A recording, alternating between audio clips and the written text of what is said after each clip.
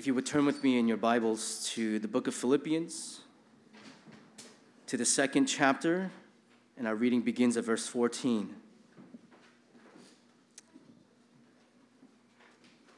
And as I read for us, if I would ask that we may all rise and stand for the reading of God's holy and inerrant word.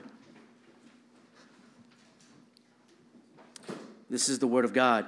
Do all things without grumbling or disputing, that you may be blameless and innocent, children of God without blemish in the midst of a crooked and twisted generation, among whom you shine as lights in the world, holding fast to the word of life, so that in the day of Christ I may be proud that I did not run in vain or labor in vain.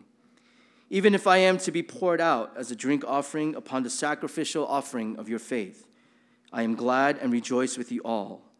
Likewise, you also should be glad and rejoice with me. This is the word of the Lord. All right. Good morning, church. Good morning. I normally don't say good morning. My church, we have our worship in the afternoon, and so I made a mental note, make sure I don't say good afternoon. Today is actually a very, very special day for me personally. For the church that I serve at, Grace Community Presbyterian Church, today is our 6th anniversary as a church. And so it is a day of much thanksgiving to God. But it's also the day that I get to baptize my third kid. And so that's a really exciting thing for me as well. And on top of that, I am very, very thankful for this invitation to bring God's word for you. And so with that, if I can just open us up with a word of prayer. God, we thank you for this Sunday, this Lord's Day, this day of rest that you've given us. It is a reminder of the eternal rest that is waiting for us, that has been secured for us by the precious blood of Jesus Christ. God, so help us now to stay focused, to draw our hearts and our minds and our full energy, everything we have, to your word. And we pray now, Holy Spirit, as we confess our weaknesses before you, that you would strengthen us in the hearing of your word, and you would strengthen me in the preaching of the same. And we pray, O Lord, that through the preaching and the hearing of your word this day, that God, your people would be edified, would be strengthened, and your name would be most glorified. And this we pray in Christ's name. Amen. My intention today is very simple. My intention is that through God's word, that the Holy Spirit, if he be willing, would encourage you where encouragement is needed, will exhort you where exhortation is needed, and will admonish you where admonishment is needed, and will convict you where conviction is needed. The passage I read for us is in the second chapter of Philippians. And many of you, hopefully you would know that the book of Philippians is a very, very powerful book in Scripture. The particular relationship that Apostle Paul had with the Philippians is one that is very unique and unlike any other relationship that Paul had with the various people that he encountered in his missionary journeys. Philippians, the people in Philippi, it was the first Western church, if you could say, the first European church. Prior to the church in Philippi, Paul had been in Asia Minor, in modern-day Turkey, which is considered Asia. But in Philippi, going into the region of Macedonia, it was the first European church. And not only that, but this church had partnered with Apostle Paul in his missionary journeys since day one. And so Paul has a special place in his heart for the Philippians. And here in chapter 2, he gives them a couple of words of commands. And there are 4 things that are going on here, but I'm going to briefly label and identify the first 3 because I really, really want to focus on the 4th one. So very briefly, beginning in verse 14, he gives a simple imperative here: do all things without grumbling or disputing. Do all things without grumbling or disputing. So this is the command. Do all things without grumbling or disputing. And then there's a reason for this. That's fine. I'm used to that in my own church. We got kids running everywhere. They're mostly my kids, but yeah, they're running everywhere. But once he gives a command, he gives a reason, the foundation, the reason why he gives this command, that you may be blameless and innocent, children of God without blemish in the midst of a crooked and twisted generation, among whom you shine as lights in the world. Now, very briefly, this reason here, it's a stark contrast to the people of God in the Old Testament. If you know your Old Testament, it was the people of Israel, because of their idolatry, because of their lack of obedience to God, that they were called a crooked and twisted generation. But now in Christ Jesus, the people of God, the true people of God, are the ones who are shining as lights in the world. And as we learn from the children's message, shining the light of Christ, shining Christ's likeness in a generation, in a world that is indeed crooked and very much twisted. And that is very much true then as it is today. What's the method for this? What's the method of doing all things without grumbling or disputing? And he tells us here, he says the method here is in verse 16. He says, holding fast to the word of life. What is that? It's the word of God. And so here's another reminder for our lives to be so consumed with the word of God that every waking moment, even if we're not reading God's word, we are meditating on it. It's on the forefront of our minds. It is in the meditation of our hearts. Navigators, ministry, they have something called the word hand. And in order for you to grasp God's word firmly, you need to use all 5 fingers. And so with that, they describe the 5 things that are absolutely necessary for you to really take in the word of God. The first one is what you're doing right now, is hearing God's word. The second thing is reading God's word. And this progressively gets deeper and deeper. So the first is to hear. The second is to read. The third is to memorize. That you would take the word of God and plant it deep in your hearts. The fourth is that you would study. Like if you're a student, and many of us have been students at one point, you would study diligently because you want that grade. Study the word of God. And then lastly, the bridge that connects the word of God from your mind, bringing it down 18 inches to your heart, is that you would meditate on God's word. And those 5 things. So hold fast to the word of life. And the fourth thing, which is what I really want to focus on this morning, is the result. What is the result here? At the latter part of verse 16, we see Apostle Paul say, so that gives us clues that this is the result. This is the purpose. This is the end goal. So that in the day of Christ, that is when Christ returns and calls us home to glory, that in the day of Christ, I, that is Paul, may be proud that I did not run in vain or labor in vain. And this word or this phrase here, I may be proud, in other translations, it's translated as boast, which in a sense is kind of, it's a little bit, it raises questions, if I would say. It raises questions because the act of taking pride in something or that which constitutes a source of pride is what Paul has in mind when he uses the word boast. Now, all of us, we understand boasting. We all boast in something, right? We boast in our accomplishments. How many of you guys have your undergraduate degree, diploma hanging on your wall somewhere? Yes? No? Okay, maybe you didn't get such a great GPA. Or maybe you didn't go to such a great school. How many of you, if you have, a graduate degree, a master's or something, yeah, you hanging on your wall? All right, maybe you guys boast in other things. All right? Parents, if I can speak to the parents in the room, do you not boast in your children? Right? You see this all over Facebook. Right? It's like, wow, look, my kid is eating solid food. Hey, everybody. Hey, world, look at this. And it's like things that have been done for thousands of years, but we still boast in it. We boast in our skills. We boast in our abilities. We even boast in other people. But Paul's boasting in this particular text, it seems very strange and it seems very misplaced. And here's the reason why. Now, the word of God is inerrant. The Word of God has no errors in it and is inspired by God. But the parts in Scripture that are not inspired are the chapter numbers and the verse numbers. Okay? The chapter numbers and verse numbers were not inspired. When Paul wrote this letter, he did not write chapter 1 and write verse numbers.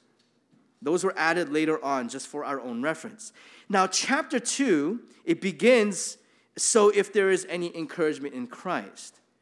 But this section that we are in right now, I believe, is the closing to a section that does not actually begin in chapter 2, but begins in chapter 1, verse 27.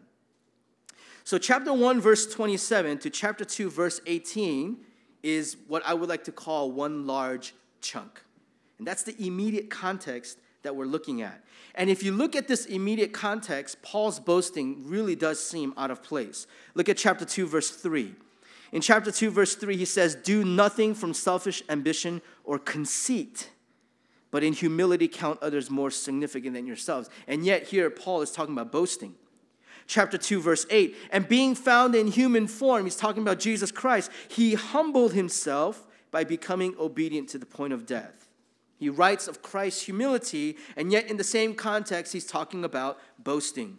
Chapter 2, verse 11, he speaks of when all will worship Jesus to the glory of God the Father. Every tongue confess that Jesus Christ is Lord to the glory of God the Father. And yet Paul is boasting.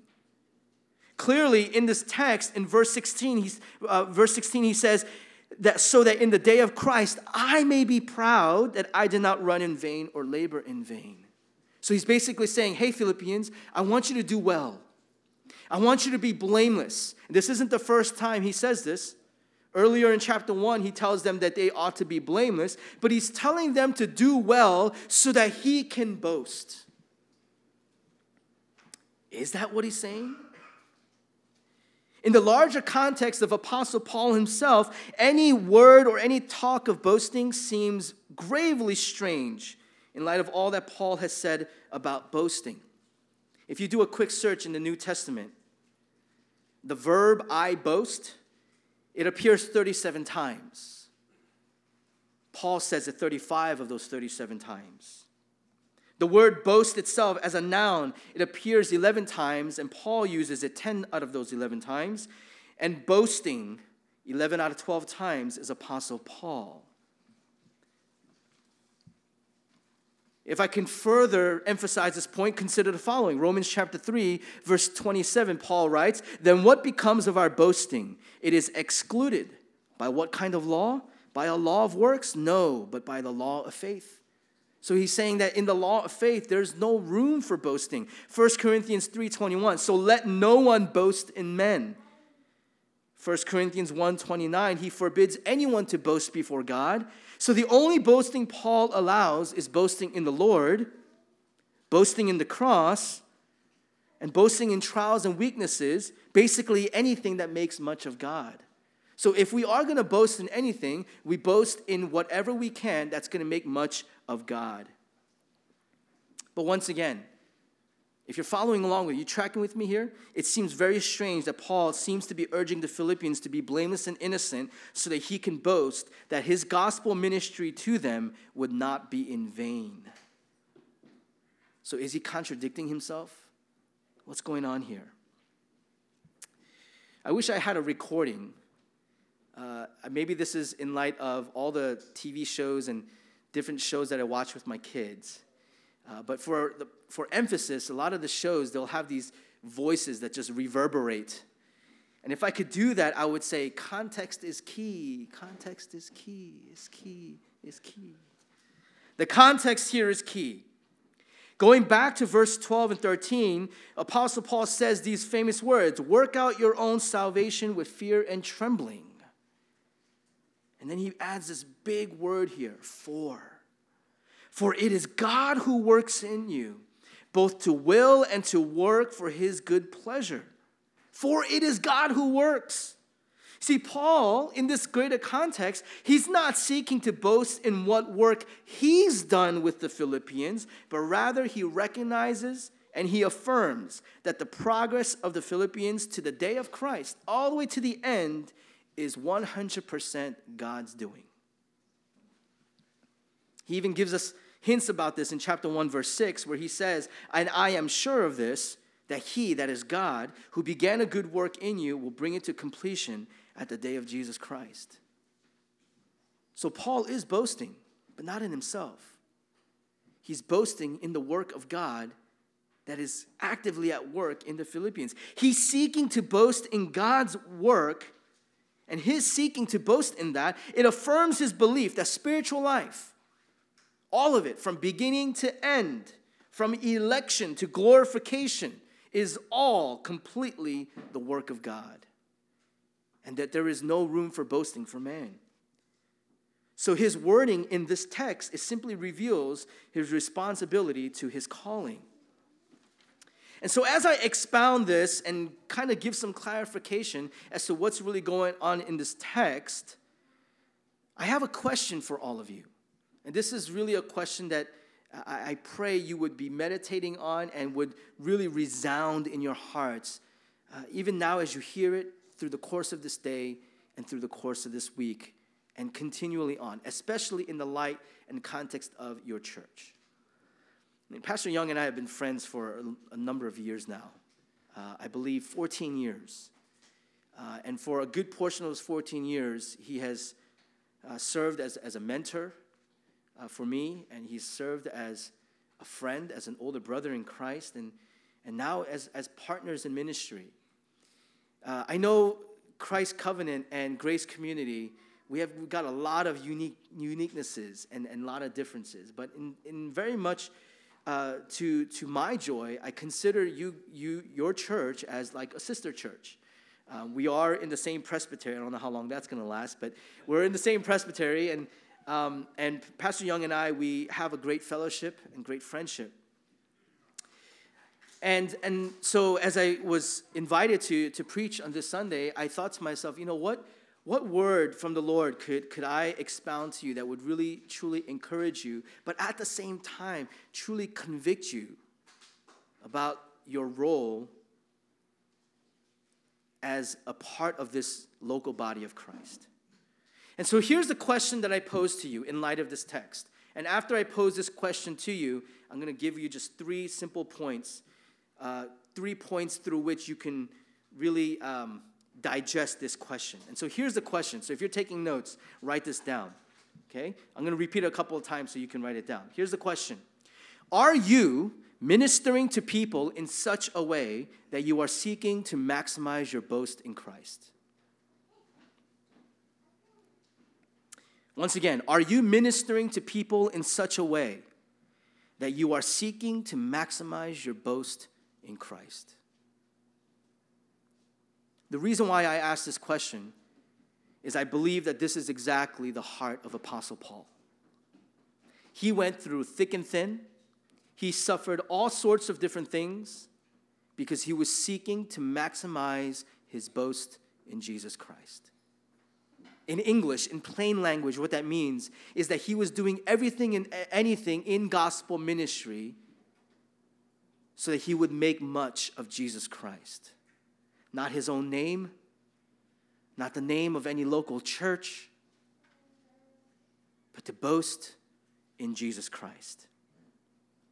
So are you ministering to people in such a way that you are seeking to maximize your boast in Christ? So here's the question, and now here are 3 points for you to be able to ask yourself that question and to really chew on it. First point is this. The reason why I ask you this question, and not just to particular leaders, is because gospel ministry is for every believer. Gospel ministry is for every believer. This question that I asked is not just for pastors, it's not just for missionaries, it's not just for elders and deacons, it's not just for people who are serving on praise team or for lay leaders, but this is for every single believer. It's for every single person who professes faith in Jesus Christ as their personal Lord and Savior. Why? Because this question, it is because the gospel work is for every believer. Gospel work is for every believer. Ephesians chapter 4. In Ephesians chapter 4, verse 11 through 16, this is what Paul writes. he writes and says that God, and he gave the apostles, the prophets, the evangelists, the shepherds, and teachers. Apostles and prophets, two offices through which the word of God came. The prophets of old, the apostles of the New Testament. Evangelists, what I would consider are missionaries of today. Shepherds and teachers, that is your pastor or pastors. So he gave these particular people for what purpose? Verse 12, to equip the saints for the work of ministry. To equip the saints for the work of ministry. Who are the saints? The leaders in the church? Those who have titles? Those who have certain responsibilities in the church? No. The saints, every single believer. If you notice something about Paul's letters that he writes to the churches, in his opening, in his salutation, his greeting, he writes to the saints at various churches. Only one letter he doesn't, Galatians. Because Galatians, there was such a severe theological issue that there was doubts whether these people were true believers or not, because they were following a false gospel. But even to the church at Corinth that had such severe problems, moral issues, a man who was sleeping with his his stepmother. Yes, the Bible is interesting, right? Even into that church, he calls them saints. So who are the saints? Every single believer. So these particular people God gave to equip the saints for the work of ministry. That's to equip you for the work of ministry. What is the work of ministry? For building up the body of Christ. To what end? To mature manhood, to the measure of the stature of the fullness of Christ, so that we may no longer be children tossed to and fro by the waves and carried about by every wind of doctrine, by human cunning, by craftiness and deceitful schemes.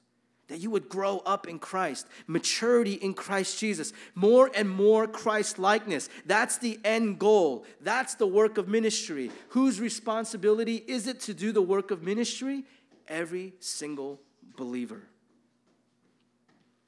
That you would use your gifts and talents to edify the church. Here's a little quote. You can write it down because I think it's a good quote because I wrote it. Some believers are called to equip, but all believers are called to be equipped. Oh, I love it. Some believers are called to equip, but all believers are called to be equipped. So this question, are you ministering to people in such a way that you are seeking to maximize your boast in Christ? This question is applicable to every believer. So if you are here today and you genuinely profess faith in Jesus Christ as your Lord and Savior, this is applicable for you. Second thing, why this question? Because gospel ministry is extremely hard work. Gospel ministry is very, very hard work. Look at if I go back to the text, in Philippians, he says, so that in the day of Christ I may be proud that I did not run in vain or labor in vain. Run and labor, run and labor. This is what I call Paul's use of hard work language. See, there are very striking similarities between his ministry and running in a Roman stadium or working as a working class laborer, right? That's what he means by when he says labor or run. Anybody here an avid runner? Yeah? Anybody? Okay. Well, maybe you probably will not understand this. I don't understand this because I'm not a runner. I absolutely hate running. The only race I ever ran, I ran a 5K once. I never really understood runner's high. I never ran long enough to experience runner's high. I think I experienced it when I ran my first 5K, but after thinking about it a little bit, I don't think it was genuine runner's high because I felt that experience when I saw the finish line. And I don't think that's runner's high. I think that's just, oh, thank God, this is almost over. But when Paul says that he hopes that he doesn't run in vain or labor in vain, he's talking about running like an athlete in ancient Greek games, or to labor. And the way to better understand this is to grow weary, to toil, exert oneself physically, mentally, or spiritually, toiling, striving, struggling. That's what he has in mind. Now, for any of you who've been Christians long enough, you'll understand this very well, that gospel work is extremely hard. 2 reasons, very quickly, why gospel ministry is really hard. Number 1, gospel ministry is hard work because it is primarily spiritual in nature. There are some times when you're ministering to people that there's no rhyme or reason. You're trying to do all sorts of different things and it just doesn't seem to work. Because it's not a physical thing. It's not a matter of intellect. It's not a matter of effort, at least a physical effort, but it is primarily spiritual in nature. You are dealing with things that are beyond the observable. You are dealing with things that are beyond understanding. You are dealing with powers that are unseen. The spiritual realm. You're dealing with things that just do not make sense on an earthly level. Ministry and ministering to people, it's extremely hard. The second reason why gospel ministry is hard work is not only is it primarily spiritual in nature, but gospel ministry is hard work because you're ministering to people, and people are hard. Can I get an amen to that? People are hard.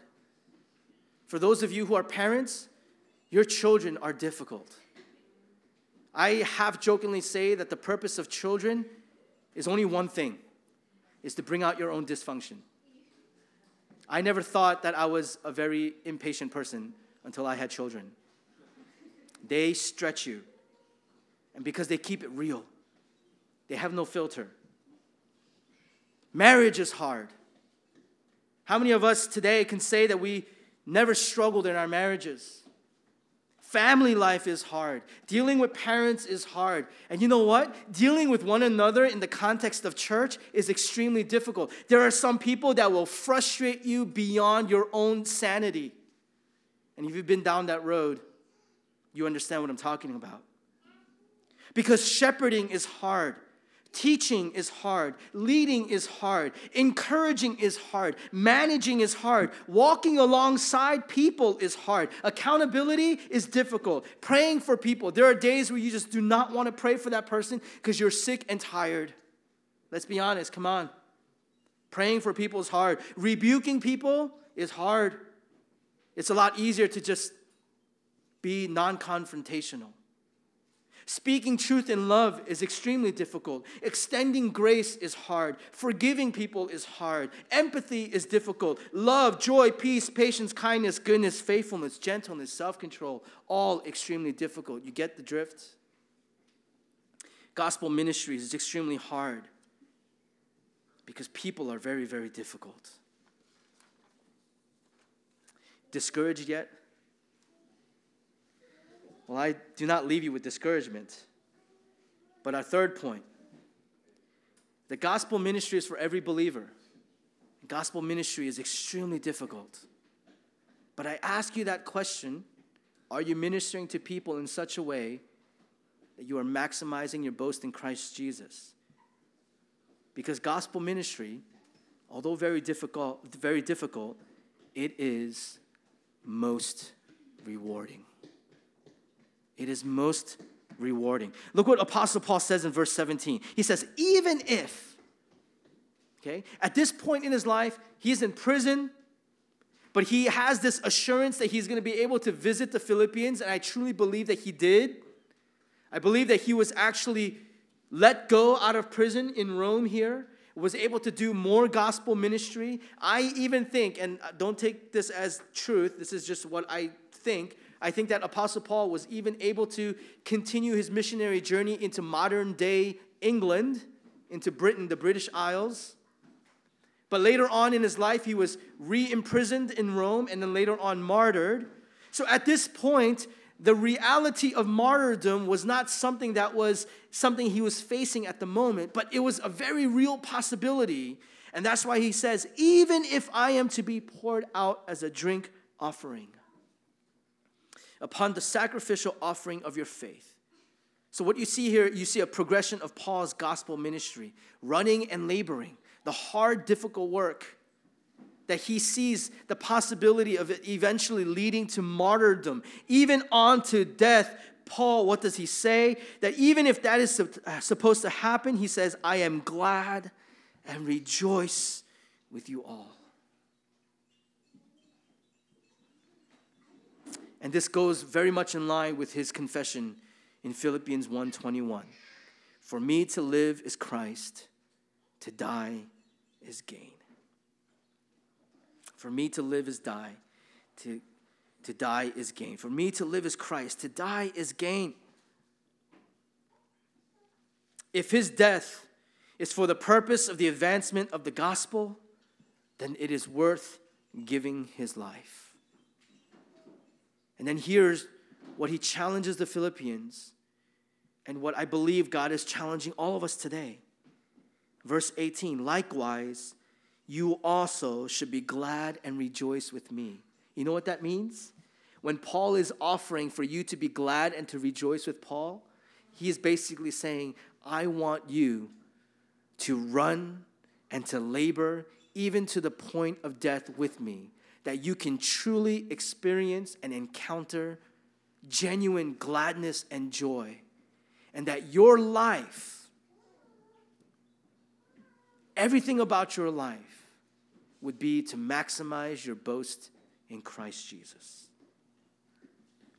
Brothers and sisters, I leave you with these words.